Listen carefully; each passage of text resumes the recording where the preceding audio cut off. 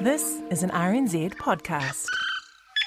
Back in June, the Prime Minister announced that the minister who fired up the plans for a new public media entity was leaving her government and politics in what she called just a minor reshuffle. And she said Kris Faafoi was going with her blessing. I want to put in my word of thanks to Minister Faafoi. He's done a huge amount of work in the public broadcasting space at a time when we have wanted to see greater investment in public broadcasting. That agenda continues. That agenda has already been set. But there was plenty of spade work still to do at that point on the RNZ-TVNZ merger, and there still is, under his successor Willie Jackson. But back then, Kris Faafoi told reporters it was time to spend more time with his family. You want to see things through, but you also, if you have a line in the sand that's a date, then that's just the reality of it. But last week it emerged that he would like to spend more time again with the government on behalf of commercial clients this time. The Herald's George Block discovered the website of a new lobbying firm called Dialogue 22, listing Kris Faafoi as its chief executive and backed by the Auckland-based advertising executive Greg Partington. Now, Kris Faafoi is far from the first ex-minister to go through the so-called revolving door linking lobbying and government, but he's probably the fastest to get through to the other side.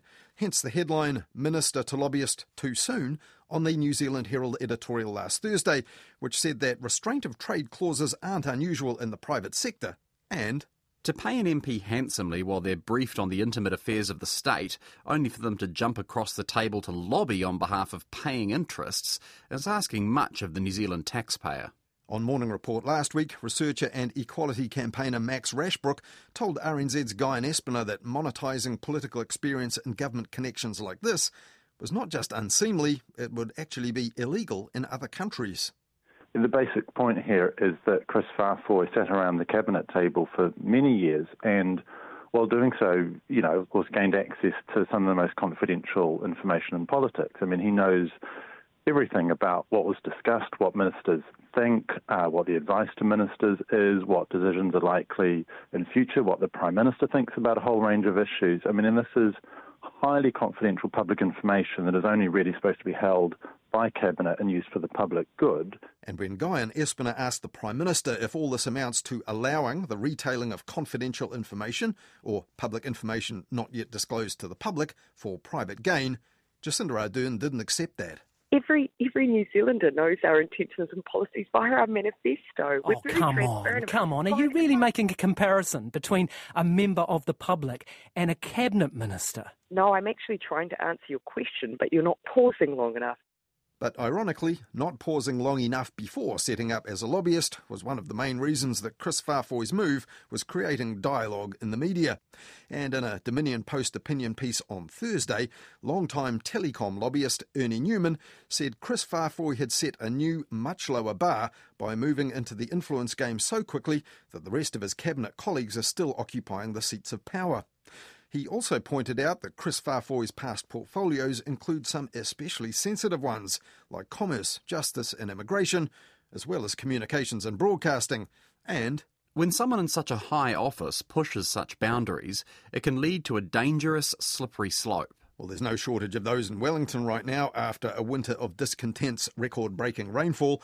But on Morning Report last week, Guyon Espiner pointed out that plenty of others in politics are trying to make it rain in the political lobbying game as well. We've got something of an epidemic of it here, haven't we? We were speaking to Tori Whānau, who's just won the mayoralty in Wellington. She left the Green Party Chief of Staff to form to join a lobbying company. Neil Jones was the Chief of Staff for Jacinda Ardern until 2017. He left to join a lobbying company. Wayne Eagleson was the Chief of Staff for John Key. He's now with Thompson Lewis, who employ Gordon John Thompson, who actually went to Chief of Staff for Jacinda Ardern and back again. And Guyon Espiner was also aware, though, that it's not just two-way traffic between politics and government and professional lobbying and consultancy. There's a third point on this triangle. Can I just finish with the role of the media here? Do you think that the media are taking this seriously enough? Because then we use these people as political commentators very widely, don't we? I mean, many of the commentators you hear in New Zealand are political lobbyists, some of whom are quite interesting to listen to, but we do use them a lot. And the media, RNZ included, sure do love to air the lobbyists' insights, in spite of any conflicts of interest they might have, which they take on trust will be declared and managed. Take this week's 9 to noon politics slot last Monday, for example, featuring the former National Party staffer Bridget Morton, who's now a lawyer at the law firm Franks & Ogilvie. Bridget. I think without any doubt, Three Waters is a toxic thing for this government, and I just take the opportunity to declare that I've got that we represent a group currently taking the Three Waters to court. But I think putting it in the politics sense. And these days, the media seem pretty keen on platforming a few high-profile ex-politicians too as content creators. For example, Deputy Prime Minister Paula Bennett, who's now in the business of Auckland real estate, has a column in the Herald on Sunday and a podcast for NZME called Ask Me Anything, in which she chats to other people with a public profile. The most recent one was a chat with former winners of The Block, who are now property professionals.